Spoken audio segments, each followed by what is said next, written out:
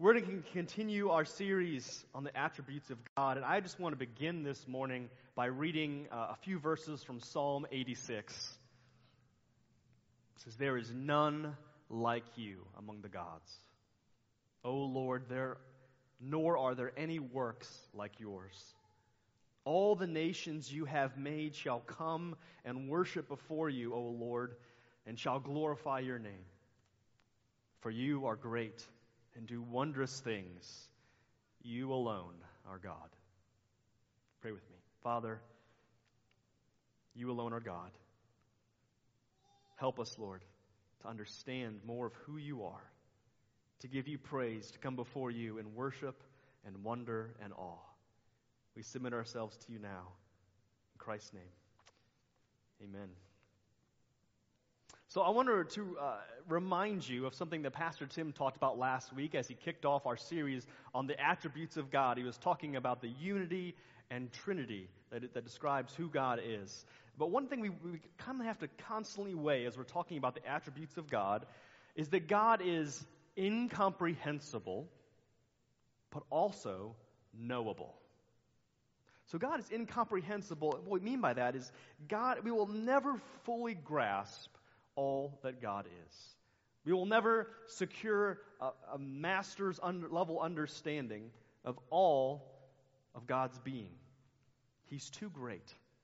He's too wonderful. He's too immense for our minds to take in. God, is infinite. He's without limitations. We are finite beings, on the other hand. So we should expect, and the reason I say that, it's not just exalted language. I say that because we should expect at some point that we're just going to have to say, I don't fully get it. I don't fully understand. And at some place, we're going to have to say, God, you are unlike anything else that I experience in life. Yes. That's why the psalmists constantly say things like, oh Lord, there is none like you. That's when we talk about God's holiness. There's no one quite like God. We can say there are analogies to God, like God is mighty like a mountain, or immense like an ocean, or powerful like a lion. There's analogies given of God's nature and character in Scripture, but they don't fully quite say all that God is. And so at some point, we're going to have to simply throw our hands up, not in frustration, but in praise, and say, God, you are greater than my mind can grasp. So God is incomprehensible. However, we have to also hold that God is knowable. That God is not some vast mystery that is unknowable. That sometimes people want to talk about God in such a way that you can't know anything about God.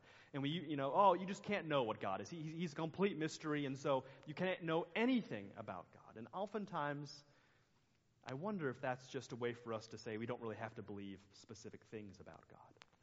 But the fact that God has revealed himself in creation, the fact that God has written a book, that he has made himself known, tells us that God is, in fact, knowable. That he has revealed things about himself in Scripture and in creation that are true, that are accurate. He's not lying to us. We'll talk a bit about that next week. But God can not only be known factually, like we can just list attributes of God. Yes, we can know God factually and say, yes, this is true about God, but we can also know him relationally. So guys, God isn't some unknowable essence that lacks identity or personality, such as pantheism might suggest. But neither is he like the gods of Greece and Rome. You ever go back and read about Hercules and Zeus and Hera and all those Greek? They're just pretty much like humans. They're just like us, right? The gods that they created, but they're just more. They're just stronger, right?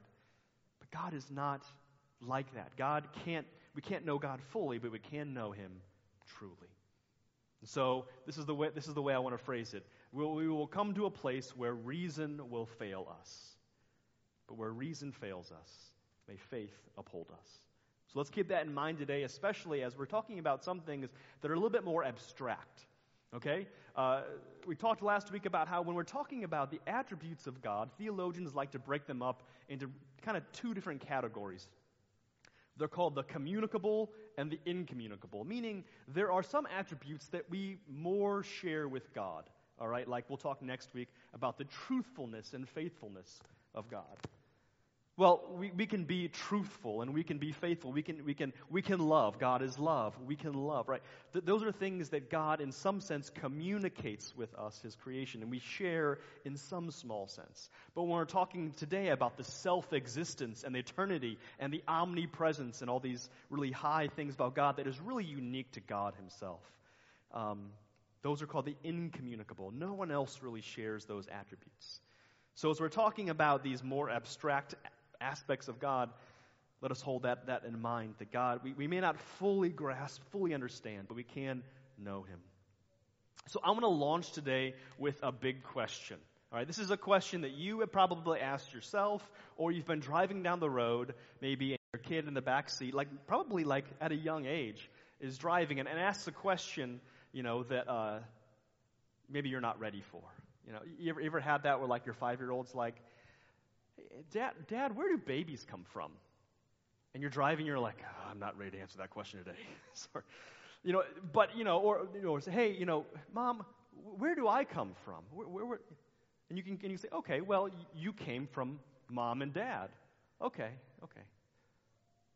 Well, where did you come from? Oh, well, I came from my parents. Okay, your grandma and grandpa. Okay. Where did they come from? You ever have that where they just kind of keep working backwards, right? It's that question that we ask, where did I come from? Where did this come from? Kind of going back to where the origin is, right? And you can kind of do that with just about anything, because everything has a beginning, right? This podium, where did this podium come from? I asked Harry Tinker, where are you at? You made this podium, right?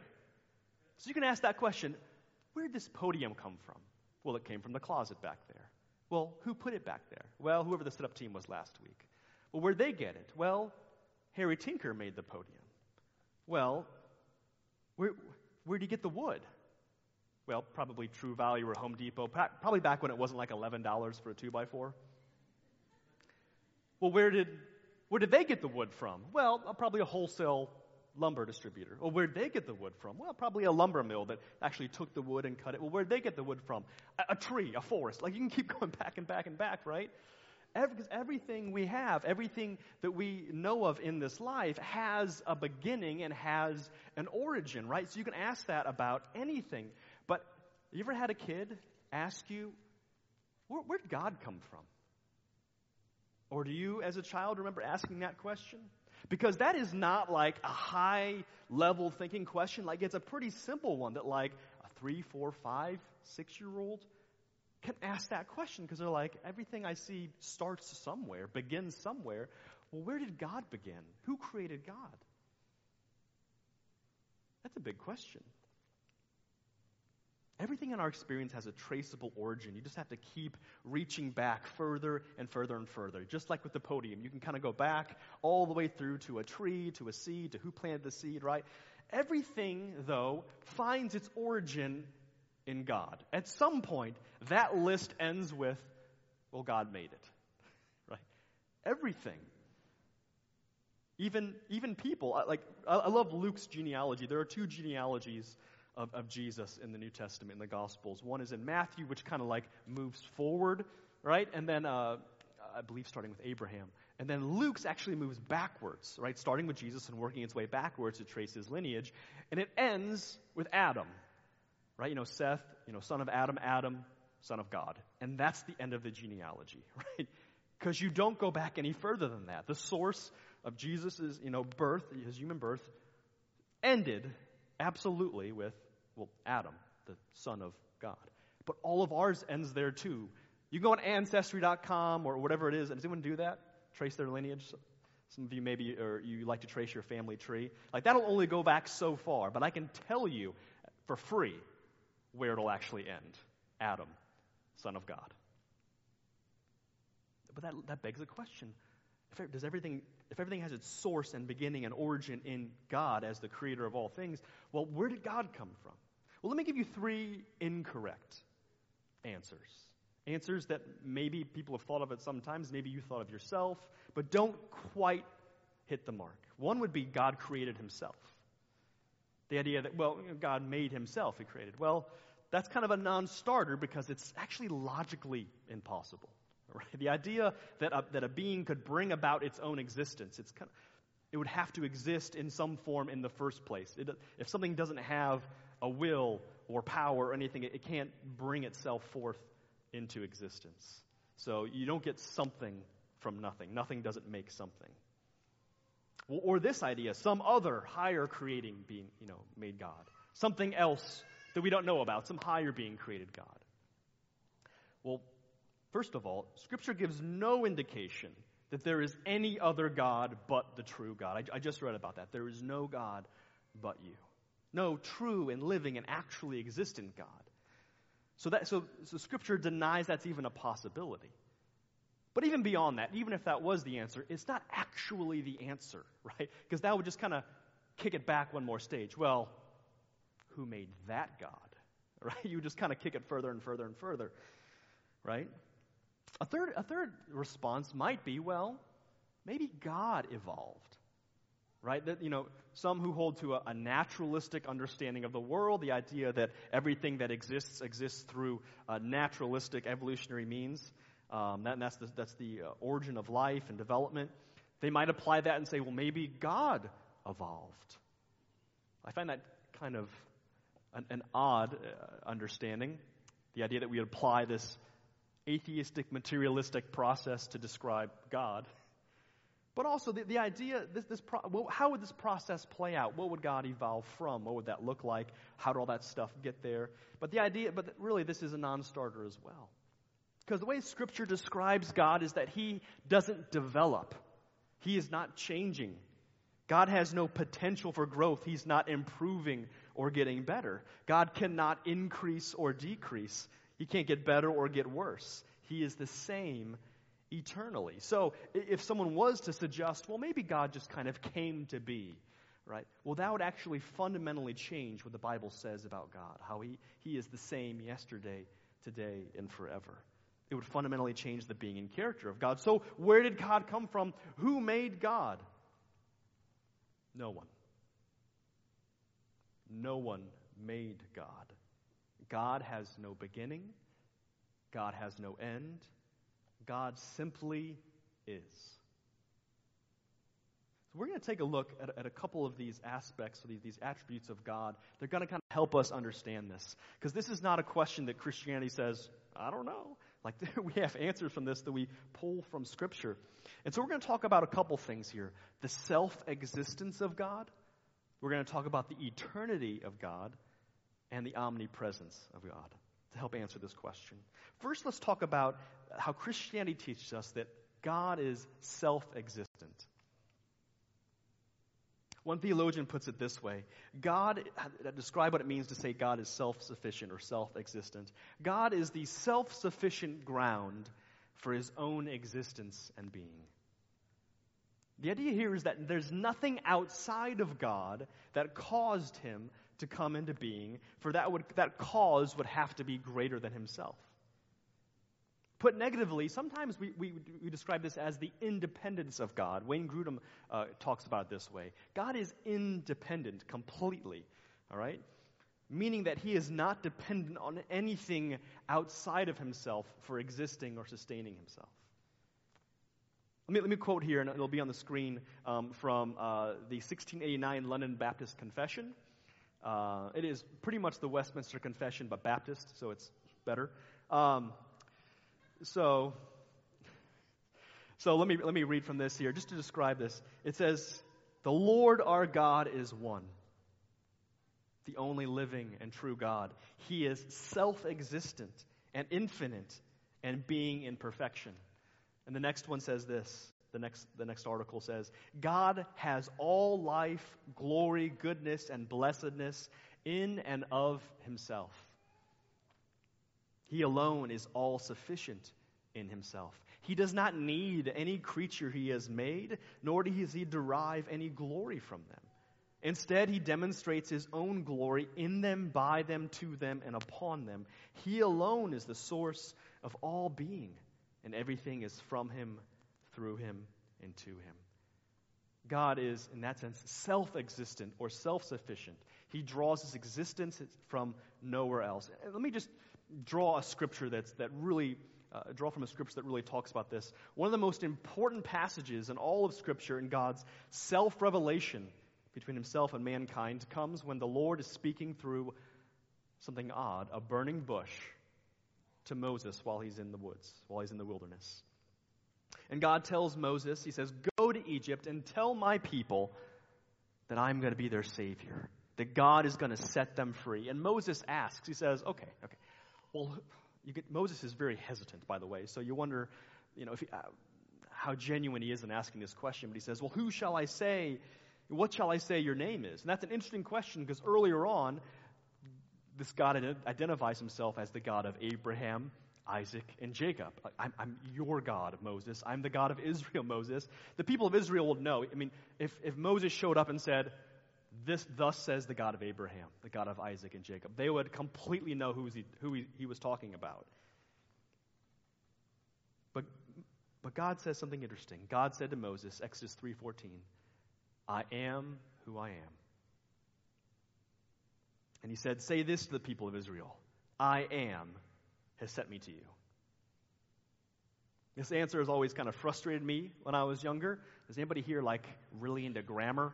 Like you're the person who you're a teacher and you're always want to correct misspelling. When someone says there, but they don't spell it with an apostrophe R, you correct them, right? I was always like, this, what do you mean I am? Fill in the blank. We need a helping verb. We need a subject complement there. I am what? Right? But God just says, I am. I am what I am. We say that sometimes for situations. Well, it is what it is, right? There's nothing more to say about it. But God says, I am what I am. And what more can God say? It's the perfect answer. Who is God? Well, God is who he is. There is no one like him. He is self-existent, without beginning, without end, without increase or decrease, without change. He is who he is. To what would you compare or measure God? Everything else, all of us, we derive our identity in relation to God, in relation to our situation, in relation to other people. God is incomparable. He is the creator. He is unique. There is none like him. He gains his identity from no one else, nothing else. So he simply says, I am who I am. He doesn't get his identity of existence from anything, from any being, from any process. He is self-sufficient. Now compare that with us, though, right? Because we may think that we're independent people, right? But we are not self-existent. We are contingent beings. We are dependent upon God and all that he provides for us. We may think that, I can live my own life. I'm self-sufficient. I can provide for myself.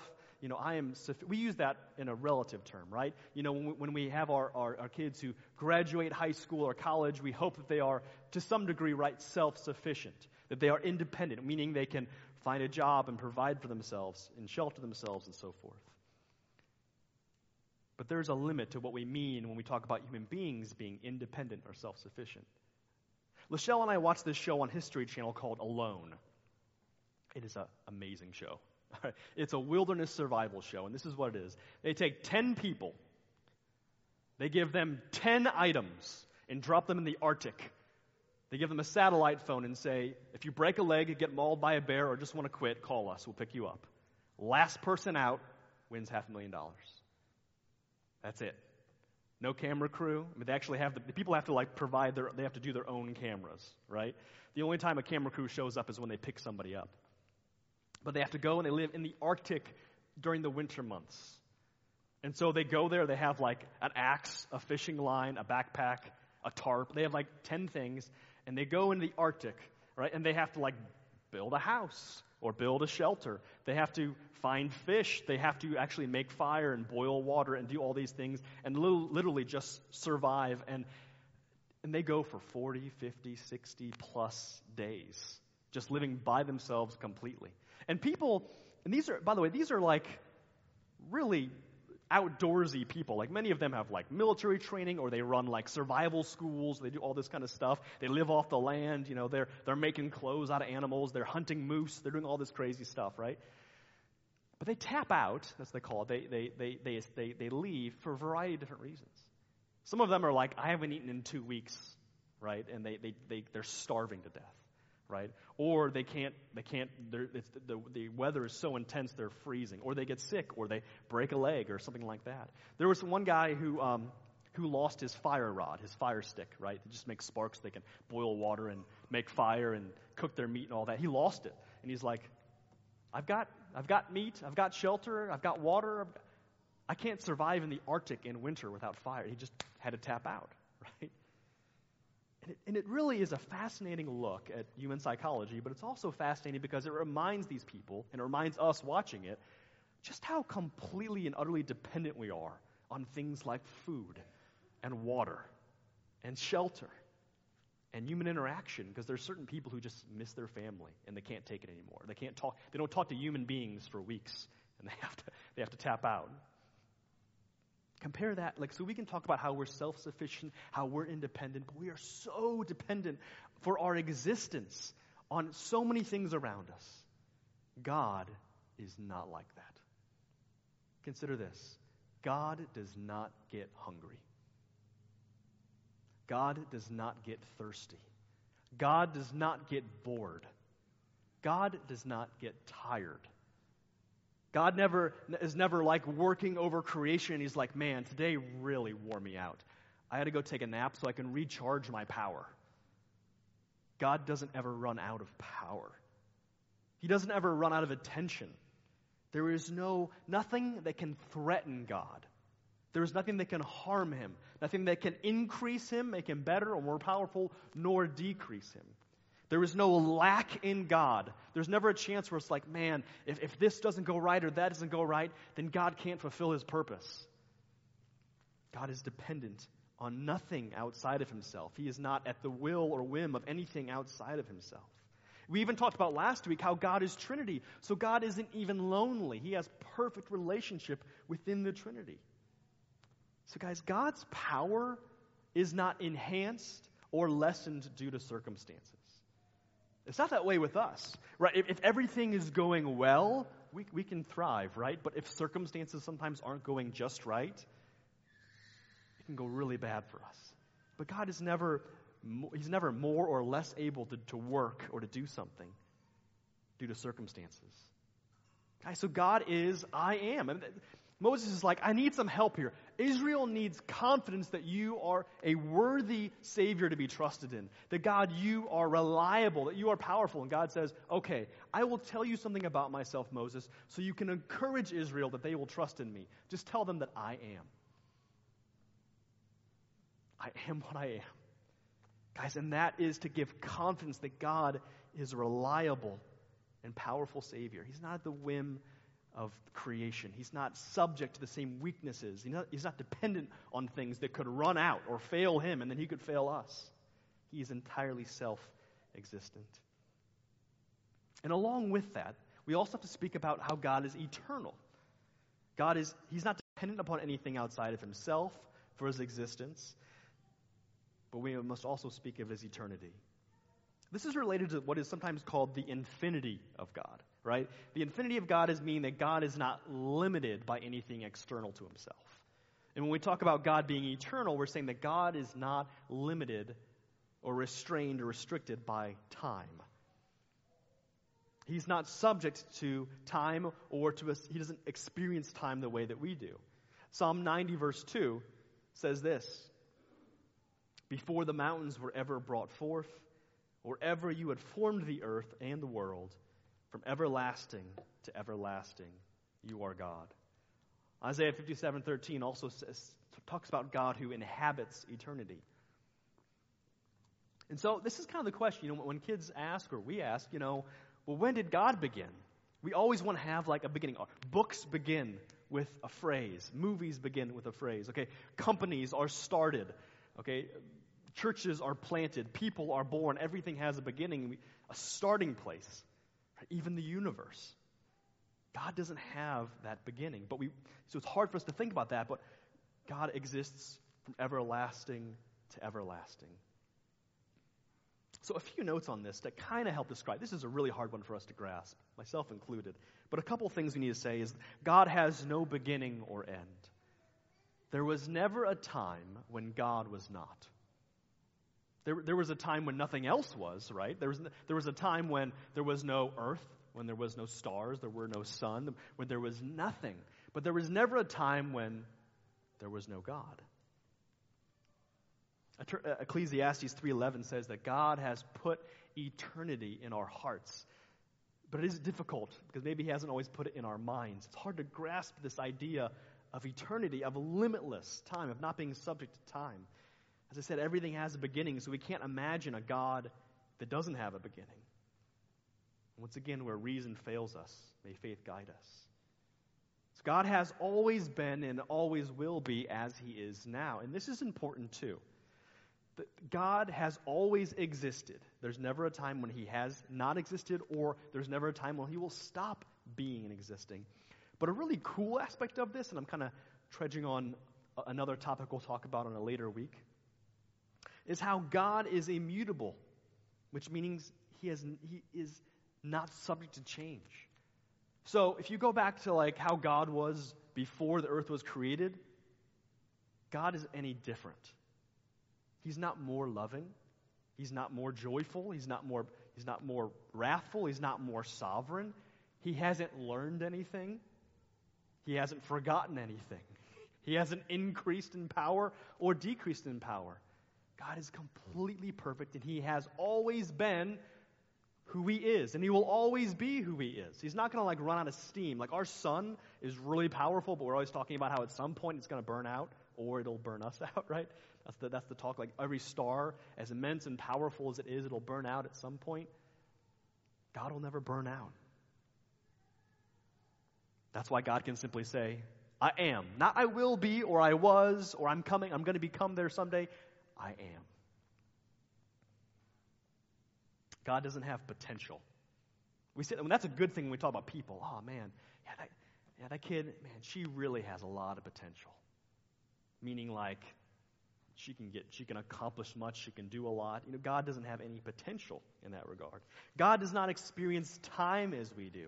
We experience time as a succession of moments, as the seconds pass by, as minutes pass by, hours, days, weeks. We are within time and we exist and move through time. As much as we like to watch movies and read books about time travel, and go back and change things and so forth, we don't actually able to do that. I'm sorry if that disappoints you.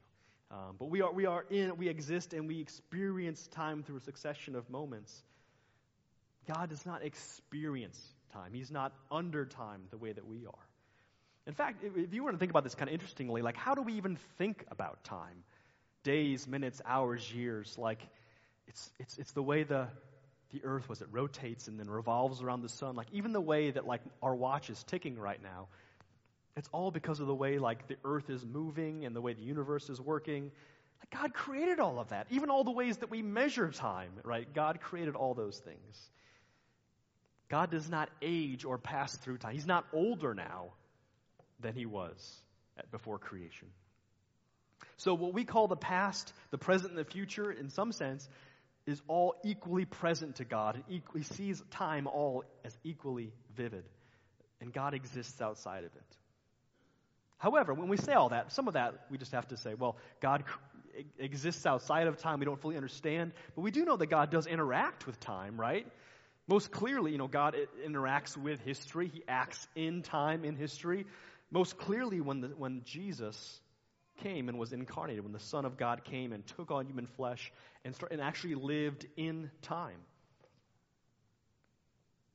We don't fully understand this, right? It is hard to imagine a God who's eternal, who exists, but we just have to understand that God is powerful over time.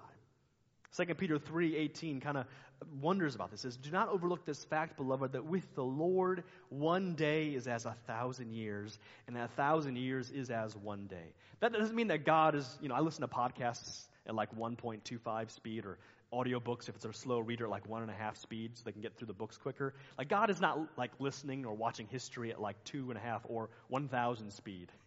It's just like all time is present to God. And I'm looking for like an application point to this. And at some point, you just have to throw up your hands and say, God be praised. You are greater than I. Guys, take comfort and joy in a God who is unchanging, who doesn't need to be updated with the times, who is always the same. Unlike, we think it's a good thing that we, as we get older, hopefully, right, are growing and maturing and getting smarter and getting wiser and making better decisions. We hope that's what we're doing, right? That's a good, aging is kind of a good thing for us, right? We talk about, gray hairs, right? And how Proverbs talks about, we call them wisdom hairs, right? Those, as you get older, as you learn and grow. But God doesn't have to grow. God doesn't have to change or get better or become relevant to this age. He always is who he always is. And so you can build your life on him. The times are always changing. Increasingly so in our age, aren't they? It's like you just can't keep up. Everything is always changing, always in flux. God is unchanging. We move on. I want to at least mention, though, I don't want to spend a lot of time on this, but another aspect of God's being as it relates to this is God's omnipresence, or sometimes called God's immensity. This is the fact that God is present everywhere. Wayne Grudem defines it this way in his systematic theology. God does not have size or spatial dimensions. He is present at every point of space with his whole being, yet God acts differently in different spaces. All right, so how big is God? And part of you wants to be like, oh, he's big, right? Like, you want to describe, he's huge, like just really big, right? Like, is he bigger than the sun? Yeah. Is he bigger than the stars? Yeah. Like, how big is God? Well, the hard thing is we really shouldn't even talk about God in terms of size, right? Because God does not have mass, God does not have matter, things like that.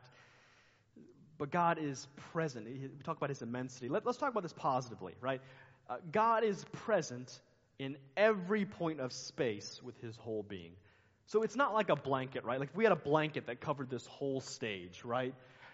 You could say a part of the blanket covers that corner, and another part of the blanket covers that corner, another point.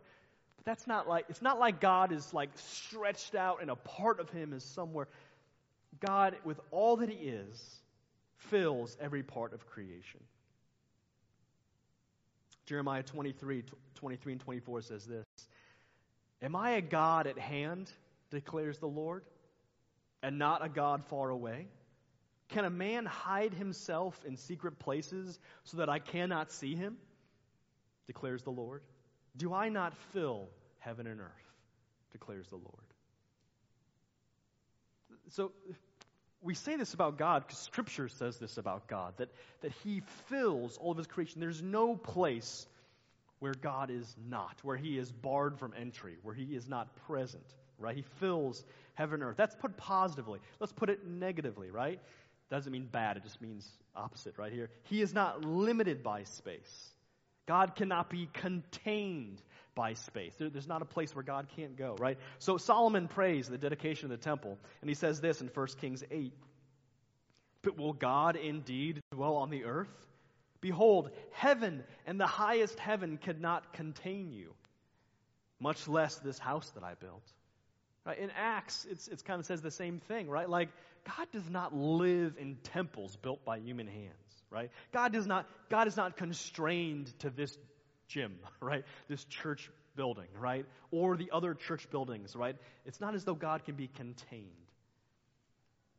Creation does not contain God or sustain him or house him, right? Now, I say all this, right? God is omnipresent, and we have to be careful here. Because we have to distinguish the God of Scripture with the God of pantheism. Pantheism, pan meaning all, theism is God, meaning is everything is God. Pantheism identifies God with the universe and sees the universe itself as kind of a manifestation of God. So in that sense, they would say, God not only fills all of creation, fills all space, God kind of is everything. So, for example, this podium is God in some way, or divine, right?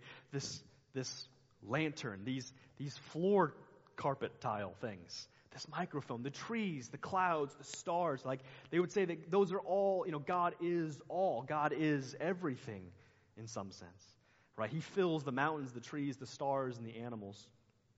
And all those things are therefore manifestations of God and are therefore divine. This thinking, I think, is people who want to... Where do we see this? We see this in Eastern religions, certainly, such as Hinduism and so forth. But we also see them in, earth magic, people who practice Wiccan. Sometimes people who consider themselves spiritual, but not religious. Who want to believe in, a supernatural world, but but reject a personal God. Right? I see on that show Alone. It's really interesting. You'll have people talking about oh, nature, thank you for providing for me. Whenever they kill a squirrel or something. Or they'll thank a squirrel for its life. And they actually they have that worship instinct because they're made in God's image, right? But if you don't worship the Creator, you tend to worship the creation and make that divine. You see glimpses of it. You see glimpses of it even among atheists. You ever hear Neil deGrasse Tyson or Neil? How do you say his name? You guys know what I'm talking about, though. Well, you hear atheists or materialists say things like, "You're all made of star stuff." You ever heard that? And people are like, "Oh, it's all." If there is no God, that means nothing. Sorry to break it to you. Yes, we're made of gas and carbon and other things like that burn. That is not unique and special if there is no God, right? But there's that worship instinct, right? It's wanting the universe to be something. And people will speak of the universe in personified terms, right? So we have to guard, when we say that God is present everywhere, we still have to distinguish him from his creation, because there is none like him. So we have to say God is everywhere without saying God is everything.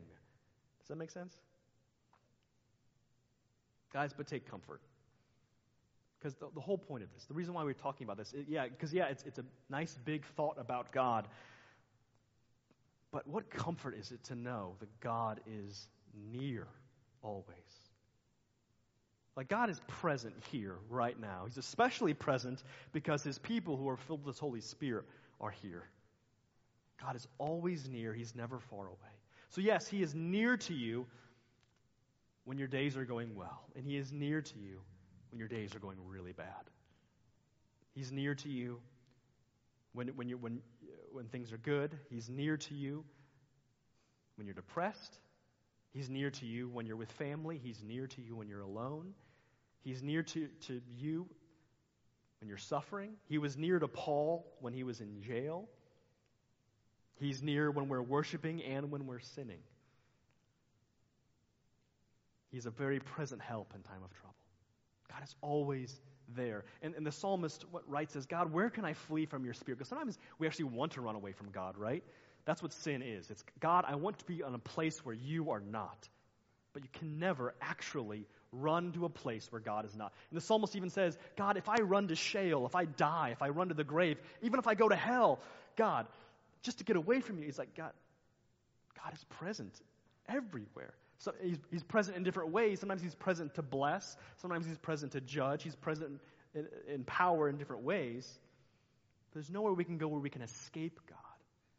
But it's also comforting to know that God is always near. So to summarize, who made God? That first big question, who made God? Well, no one. He is who he is. I am what I am, who I am. He is self-sufficient. He doesn't draw his existence or sustain his being from anything else or anyone else. He is eternal. He has always been. He will always be. He's not limited by time. He's not limited by space. He doesn't need space or to house him or to sustain him. He simply is. Just tell all that to your 5-year-old. No, I'm sure they'll get it, right? But there's another big question. And that idea of, God is present. I just asked a second ago, right? But why can't we see him? Right? What is God? The first question might be, where is God? Or who made God, right? Where did he come from? Another question, though, is what is God? If he's so big, if he's everywhere, and all of the things you just said, but what is God? What's he composed of? There's a couple ways we could answer this. Some might say, well, God is just like us. God has a physical body somewhere. He's in heaven right now, but he has a physical form. Now, we can say that of Jesus Christ, who has taken on human flesh and maintains that. But this idea that God has a physical body, The Father, the Son, maybe even the Spirit have a body of flesh. Actually, Mormons believe that. Mormons believe that God the Father is a glorified man. Or some might say that God is, well, what is God? Well, God is like an energy or a force. Kind of like electricity, or like Star Wars, the Force, right? That God is just this power. That's actually closer to pantheism, right? So that won't actually do. Or maybe like a philosophical idea, like God is pure thought. God is pure reason, or pure intellect, an impersonal reasoning machine. Well, that won't do either. What is God made of? What is he?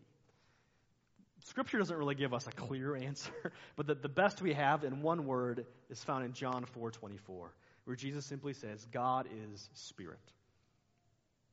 And those who worship him must worship in spirit and in truth. And that may be the closest the Scripture gives us to describe what God is. Now, what does this mean that God is spirit? Well, a couple things. God is not material. God is not made of matter, right? He's not made of stuff. He's not made of star stuff either, right? He doesn't have a physical form the way that we do. But God has a substantial being, okay, distinct from creation. He's not just this essence that's, formless or whatever. But we believe that God is simple. He's not complex, which means, he's not composed of parts. Now, someone else is going to talk about the simplicity of God, and that's kind of a fun one. But like we are made of a composition of things. We are made of bones and muscles and skin and ligaments and joints and tissues and fluids. We are made of stuff. Things are put together, composed of parts, right? God is not composed of parts. He is a whole. He is simple. Even saying that, we're not saying God is made of spirit, whatever that is. God himself is spirit. We believe this means the fact that God is spirit means that God is invisible. He's not able to be perceived by bodily senses. That's the reason why we don't see him with our eyes or smell him or hear him or anything else. 1 Timothy 1:17 gives praise to the King of the ages, immortal, invisible, the only God, be honor and glory forever and ever. Amen. Later in 1 Timothy chapter 6 says, he who is the blessed and only sovereign, the King of kings and Lord of lords, who alone has immortality, who dwells in unapproachable light, whom no one has ever seen or can see. To him be honor and eternal dominion. Amen. So part of God being spirit is that he's not like everything else around us where we can see him. He is spirit. God is distinguished, though, from other spirits because we, even as human beings, have a spirit. We are kind of a mixture of body and spirit or soul. Angels are spiritual beings. Devils, demons are spiritual beings, yet those are created and limited. They're actually bound in space in some way. But God is distinguished from other beings that are pure spirit. So guys, whatever it means that God is spirit, it's almost like we can say more what it doesn't mean than what it means, right? God is spirit. And whatever that means is it's the most noble, most pure, most excellent kind of existence. God is spirit.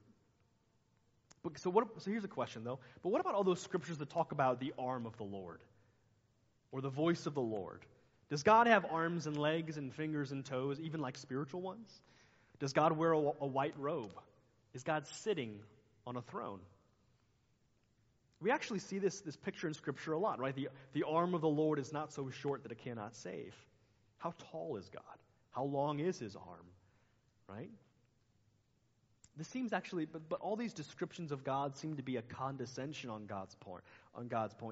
It's God's way of communicating in ways that make sense to us, right? They're I gotta say this word, anthropomorphisms, right? Or they're figurative to show us that God, to communicate ways that God is. So does God really have two eyes that he sees with? We know that God sees us. He sees all of creation. Does God have two eyes? Does he really ride on the clouds like a surfboard? Does God actually have a tongue when he speaks? No, these are figurative descriptions of God that help us. Because guys, God wants us to know him, and he wants us to know him and to speak of him, and when he reveals to us is truthful and trustworthy. However, when we speak of God, when we think of God, we should do so with humility. and with reverence. Guys, so we have freedom to speak of God and think of him in ways that he has revealed himself to us, using the analogies that he has deemed accurate. So yes, God does see us, right? And how do we see things? With our eyes. God speaks truth. God's arm is mighty to save. Christ sits on his throne, ruling over the nations. But we have to be careful about pressing these analogies too far, right? So we say things like, God is a rock. Well, we know he's not made of granite, right? Like that is saying something about who God is. He's strong. He's trustworthy. A rock is not easily toppled. God cannot be toppled at all. It's really interesting. The spirituality of God isn't just like a nice thought for your theologians. Like, it's essential that we think of God in these terms and that we tread carefully when we're talking about God and thinking about God and conceiving of God in our mind. It's so important that God put it as the second commandment. After he says, don't have any other gods but me, he's really careful about how you think about him, particularly making images of him. Exodus 20, 4-6. I think I have a slide for that, yeah. He says, you shall not make for yourself a carved image or any likeness of anything that is in heaven above, or that is in the earth beneath, or that is in the water under the earth. You shall not bow down to them or serve them. For I, the Lord your God, am a jealous God, visiting the iniquity of the fathers and the children to the third and fourth generation of those who hate me, but showing steadfast love to thousands of those who love me and keep my commandments. Guys, God is supremely concerned about his reputation and his revelation of himself in the world. So he speaks to us in images that we can understand, but he forbids us from actually making images of him. Because when we do that, first of all, those very quickly turn into idols. That's what idolatry is. It's not necessarily, there's a difference, I think, between, and sometimes those lines blur, between an idol and a false god, like a god, Baal or something like that, like a completely other god.